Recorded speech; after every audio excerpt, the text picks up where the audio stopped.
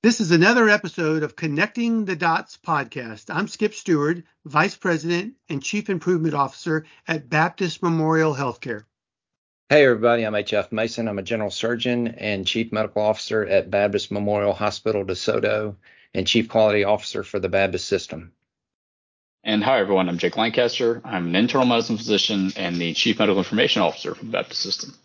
Well, today we are so excited to invite Dr. Mark Hallett to the podcast. A lot of you know Dr. Hallett, his background, but for those that don't, Dr. Hallett, tell us, where do you work at? What is your role, and a little bit about your background?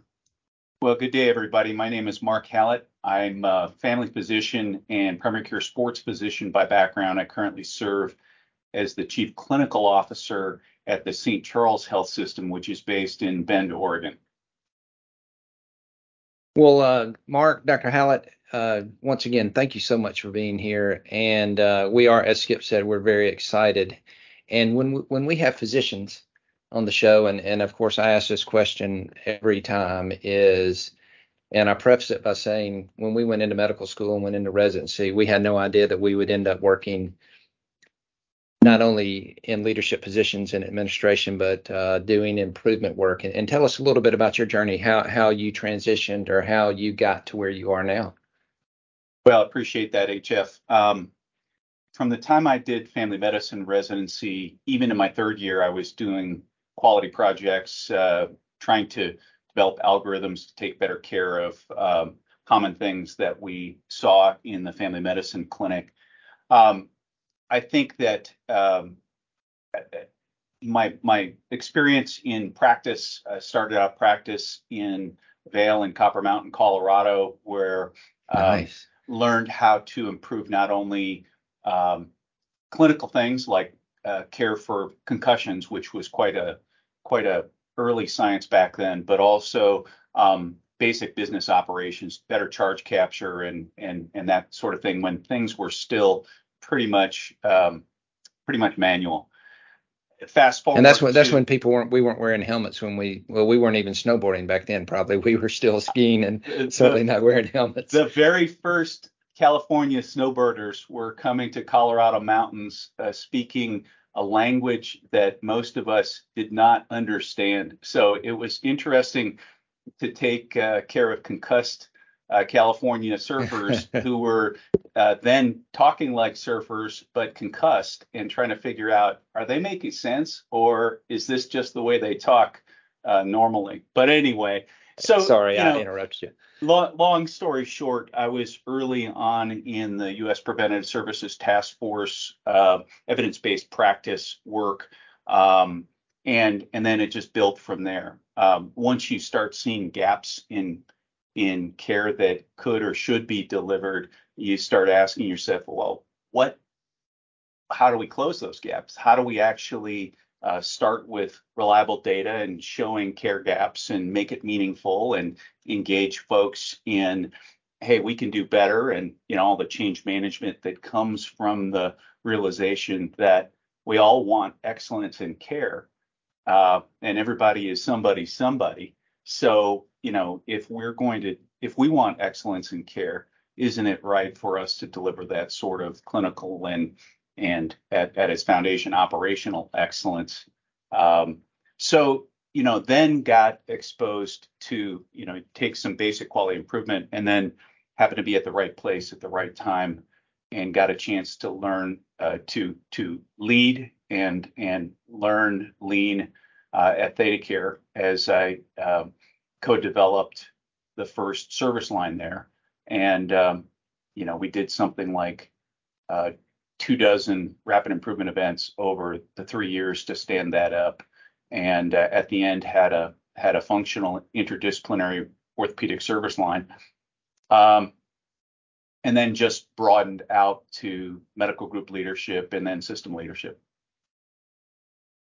Yeah, I saw that on your LinkedIn profile at ThedaCare, where you had multiple different roles within the organization. You were COO at one point and senior vice president at another. Talk to us about how you approach those roles from a physician perspective and also from a continuous improvement perspective. Well, you're right. I think after that service line work, I got the chance to lead the medical group, and during that time, I got a chance to do a Master's of Business Operational Excellence, MBOE, which is out of the business school at Ohio State. Got my Six Sigma black belt at the same time. But I think that basic lean thinking starts with what is the customer, what does the customer need, and on what timing, what cadence, how often, and then working backwards from there. So I think that when it gets right down to it, there's a lot of folks who understand PDSA thinking. I mean, we all learned scientific method-based thinking and problem solving when we were in grade school or middle school. But the magic really starts to happen when you start to think about the flows in a value stream way. In other words, all the sequence of processes and steps that need to occur in order to deliver highest quality, lowest cost on a timely basis at a pace that meets the demand of the patient customer. So things really started to take off once we could see the opportunities that we had in between the gaps to be able to eliminate all the different forms of waste that made those processes slow and prone to error. So I think it was really value stream thinking and the ability to look at the big picture is really where the magic for lean thinking comes alive. Well, Mark, you mentioned, really the foundation of lean is what does the customer want, and how can we serve customers? And this podcast is geared towards physicians, and I say this incriminating myself. It seems to me that sometimes the physicians, we are the biggest obstacles when it comes to that, because we've always had that mentality, and most people, we might deny it, but sometimes we feel like we're the customer, and the system, the operating room, they should be serving me and giving me what I want. How do you, has that kind of been your experience? Am I I'm probably going to ruffle some feathers for some of our listeners, but I think that's true. Well, I think I hear what you're saying. I've definitely heard that a lot before. And once we start thinking about process-based thinking, theoretically, we are all customers of certain processes. You got whether your internal you're and external customers, sure. Exactly. So, because none of our work happens in isolation. So as a surgeon, you're a customer of the scheduling process in the OR. You're a customer of the sterile processing department, the value analysis team, and the supply chain. So there are multiple different work streams that have to come together in order for you to have what you need to be able to do a successful operation on somebody. So there's a variety of internal customers, but at the end of the day, the person who's receiving the service is the customer. And it definitely ruffles some people's feathers to think of them as a customer when, from a fiduciary standpoint, we want to be thinking of them as a patient. I tend to think of them when they're outside of our care in making choices, they're behaving like a customer.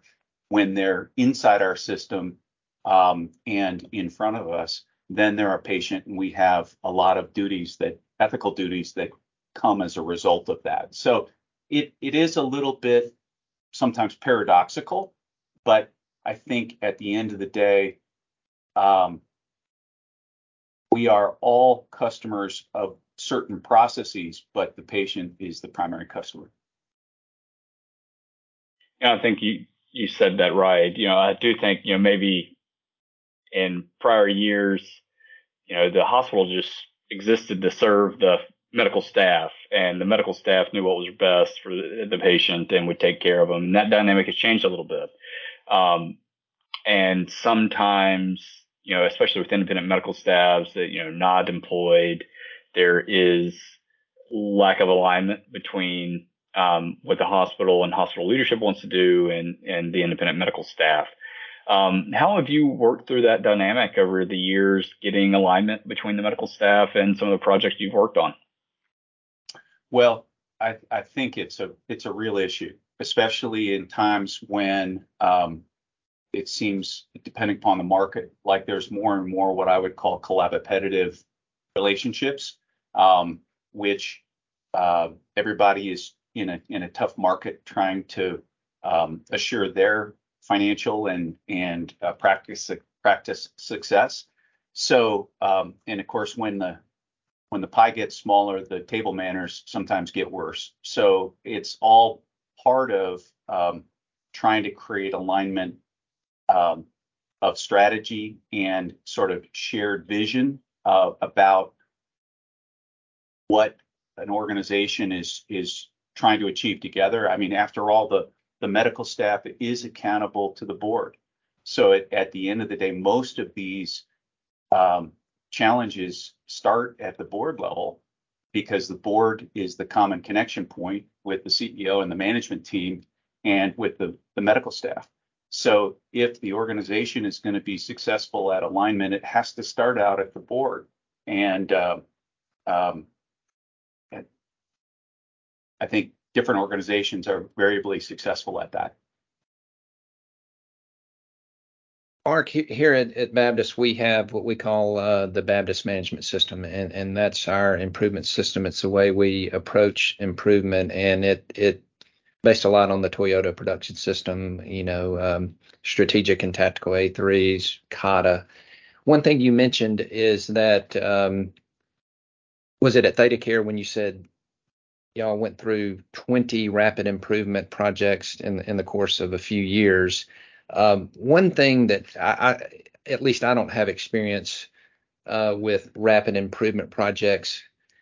Tell me a little bit about those and how, what do those consist of and how do you, it seems like there's probably a lot of excitement, but how do you sustain those rapid improvements that you've implemented?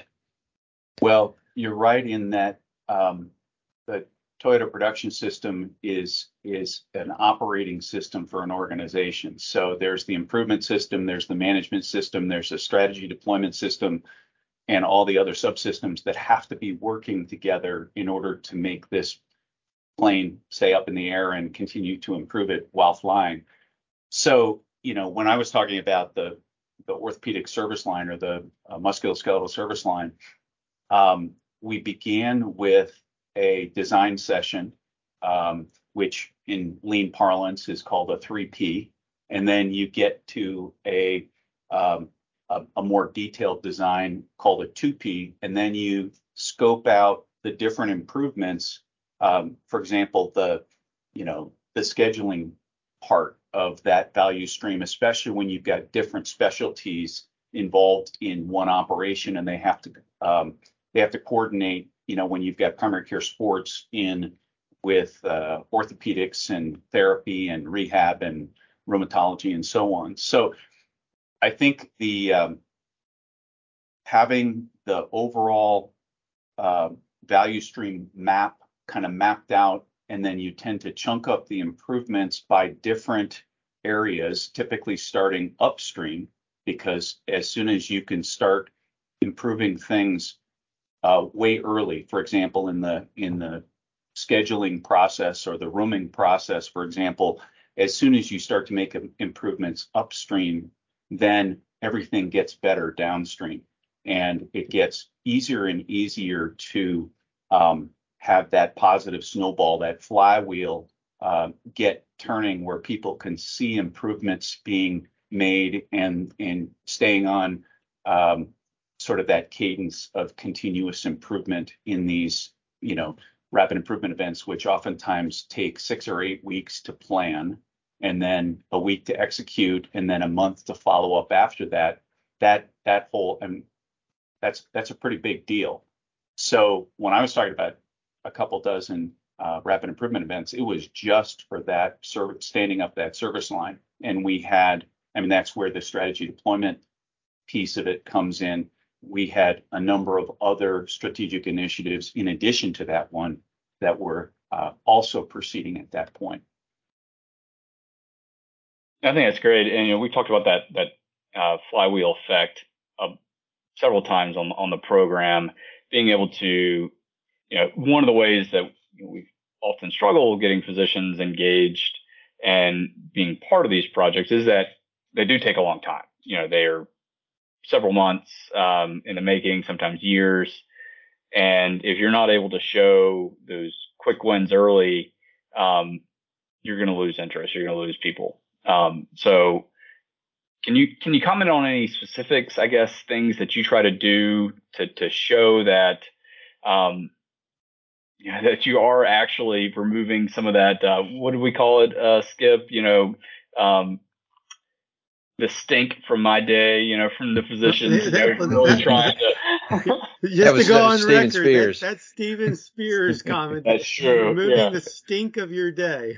Yeah. How about we call it, Jake? How about we call it taking the pebbles out of people's shoes? Yeah. That's better. I like that. Too.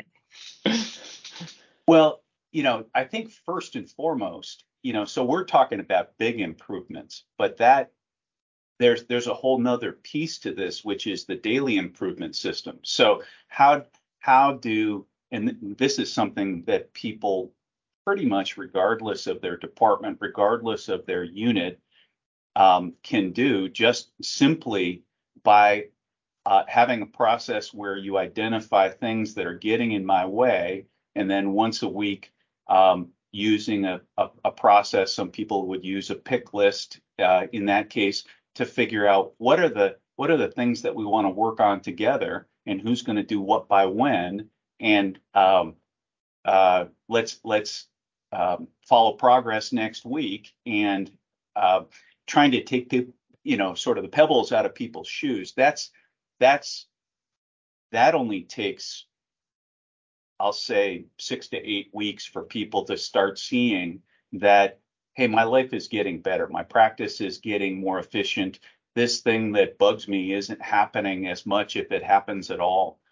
So the bigger value stream improvement things involves much more communication, much more change management, a much smarter use of physician and other providers' time, because unless you are, you want to be able to, going back to something that HF said earlier, in many cases, the physicians are the customers of these processes, and they can, combine their experience with the experience of actual patients to say, this is what's working, but this really doesn't work. Or, if I had my magic wand, I'd like it to work like this. And then to try to take the processes apart and figure out how to build so that you can build toward a process that produces that thing that the patients and the internal customers want.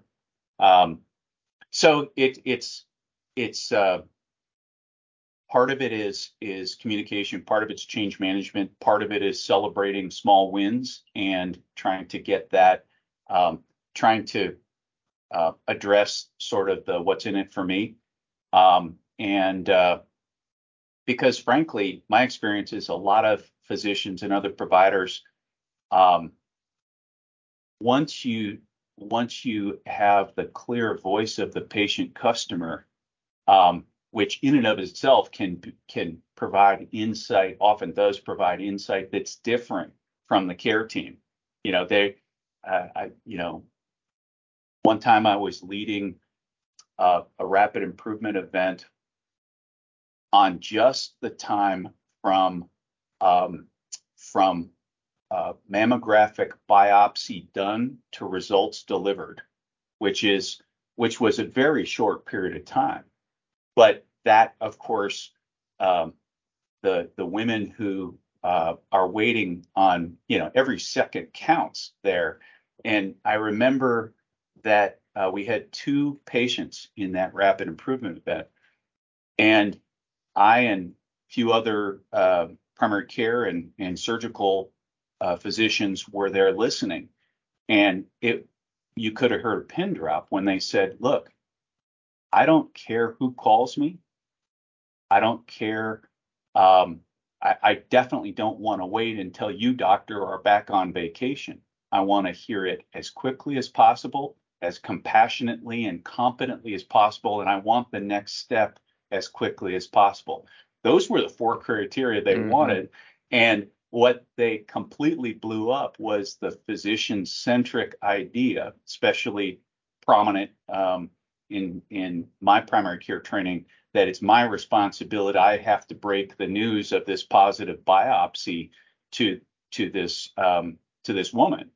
And so I guess I tell that story because if we actually listen to the voice of the customer, a lot of times they will blow up our assumptions, and we can do a much better job of taking care of them if they understand what's important to them. Yeah, just getting off a little sidetrack, you're talking about breast biopsy results. I would tell the patient, I did my own stereotactic breast biopsy, and I would say, I am going to call you tomorrow, good or bad. I'm going to call you, because the thing they don't like is when your receptionist calls and says, Dr. Mason needs you to come in next week to talk about your biopsy results. Well, they know something's wrong then, and it just creates that much more stress in their life. I like the way you guys did that. I wanted to talk a little bit about here at Baptist. We more and more every day we have more and more employed physicians, but we still have a lot more independent physicians. And the main, we have to gain consensus, and we have to use our influence to win these guys over. But what are some of the strategies through the years that you've used to influence these independent physicians who, their goals, they're running a practice, they're having to make payroll, and their goals might not align with the goals of the system? That can be a barrier a lot of times. Yeah. HF, we used to have an expression, in God we trust, all others need data. So it gets down to performance data, because generally speaking, physicians as well as other healthcare professionals generally assume they're doing excellent work until proven otherwise. So, whether it's safety and quality data, whether it's sort of cost analysis, value analysis data, bringing data to say, okay, this is the data. Oh, by the way, the primary tactic of most physicians is shooting the data, and we know that. We know that physicians have to go through the 5 stages of data grief and get through that. So, but it has to do with understanding how performance is, showing a range of performance.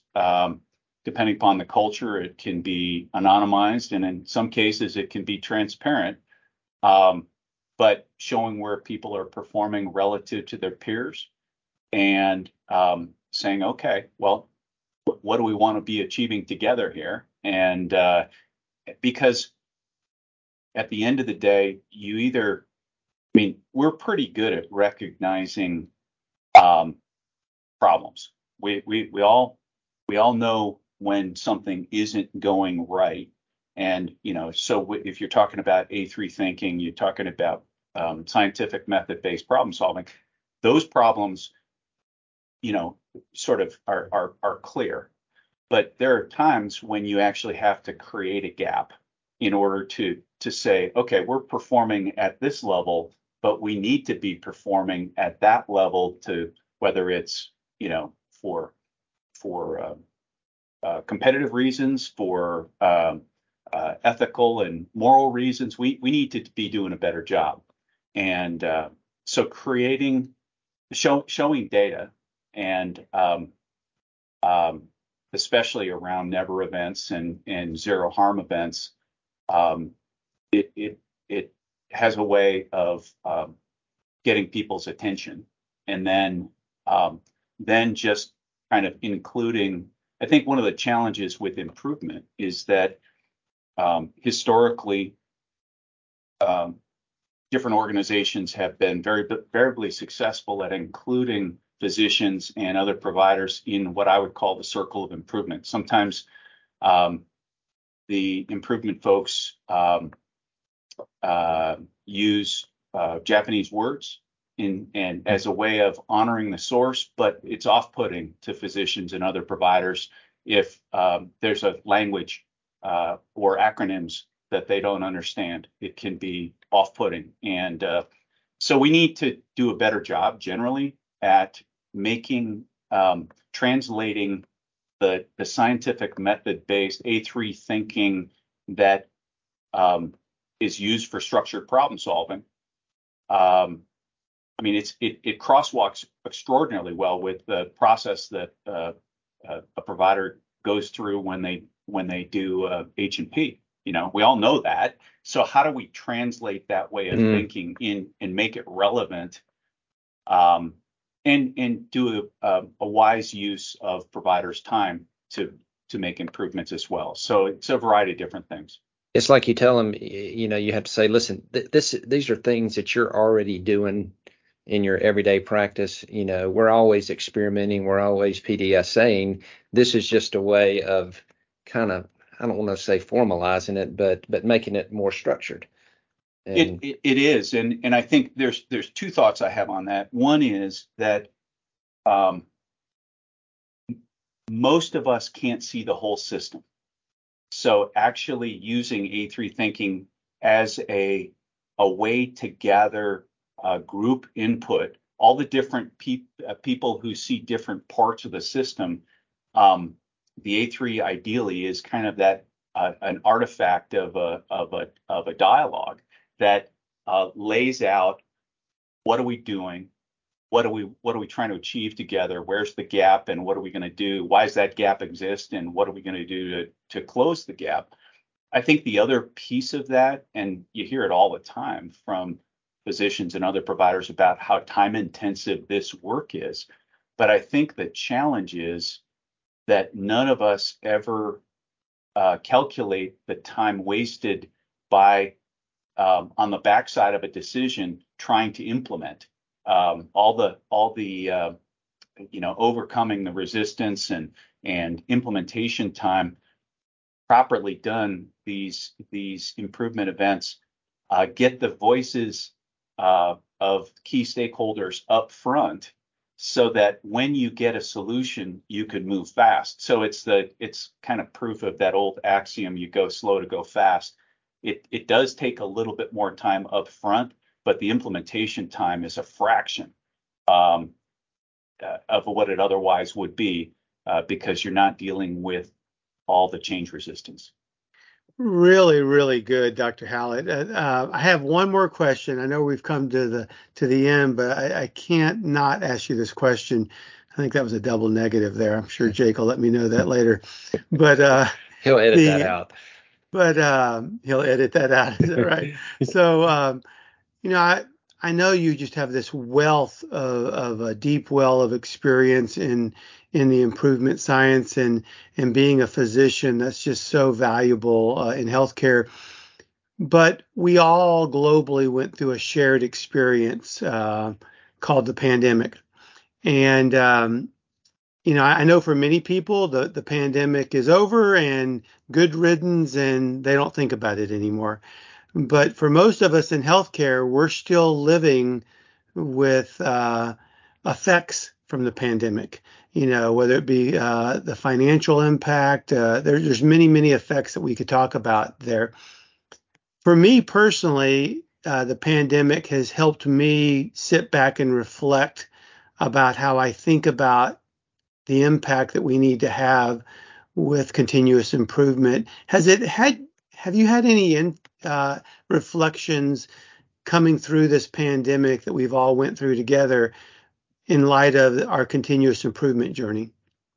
Oh yeah, thanks, Skip. We could probably do a whole session on that alone. I happen to be with a different system as incident commander for the first 18 months of the pandemic, and so I've experienced a lot, everything from the top-down nature of incident command. It was never meant to deal with a crisis months and years in duration. So unfortunately, we have to re-expand our leadership systems because they've been crunched together, and people in some cases we have to re-expand them and get decisions at the appropriate level instead of all decisions being made sort of at the top of the organization, which never works out well, especially from a physician and provider standpoint. I think other things, I mean, obviously we've had a huge loss of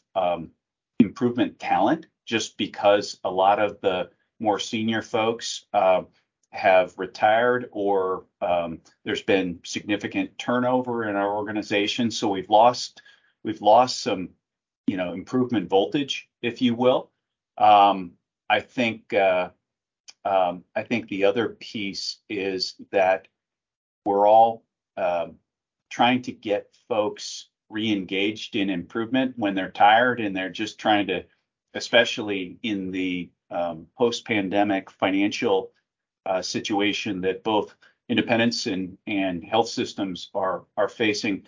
It's really hard to get back into that improvement mindset out of sort of the survival mindset, and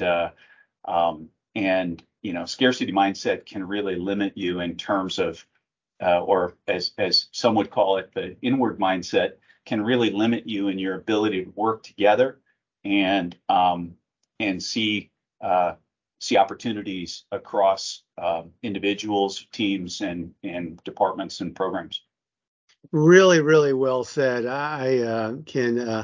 I can relate to so many of the comments. Well, listen, Dr. Hallett, on behalf of Baptist Memorial Healthcare, we just want to say thank you so much, and we would love for you to come back and maybe we have a conversation just around those reflections from the pandemic. But just thank you so much for spending time with us today, so much sharing your experience with us. And so on behalf of Baptist Memorial Healthcare, thank you so much, my friend.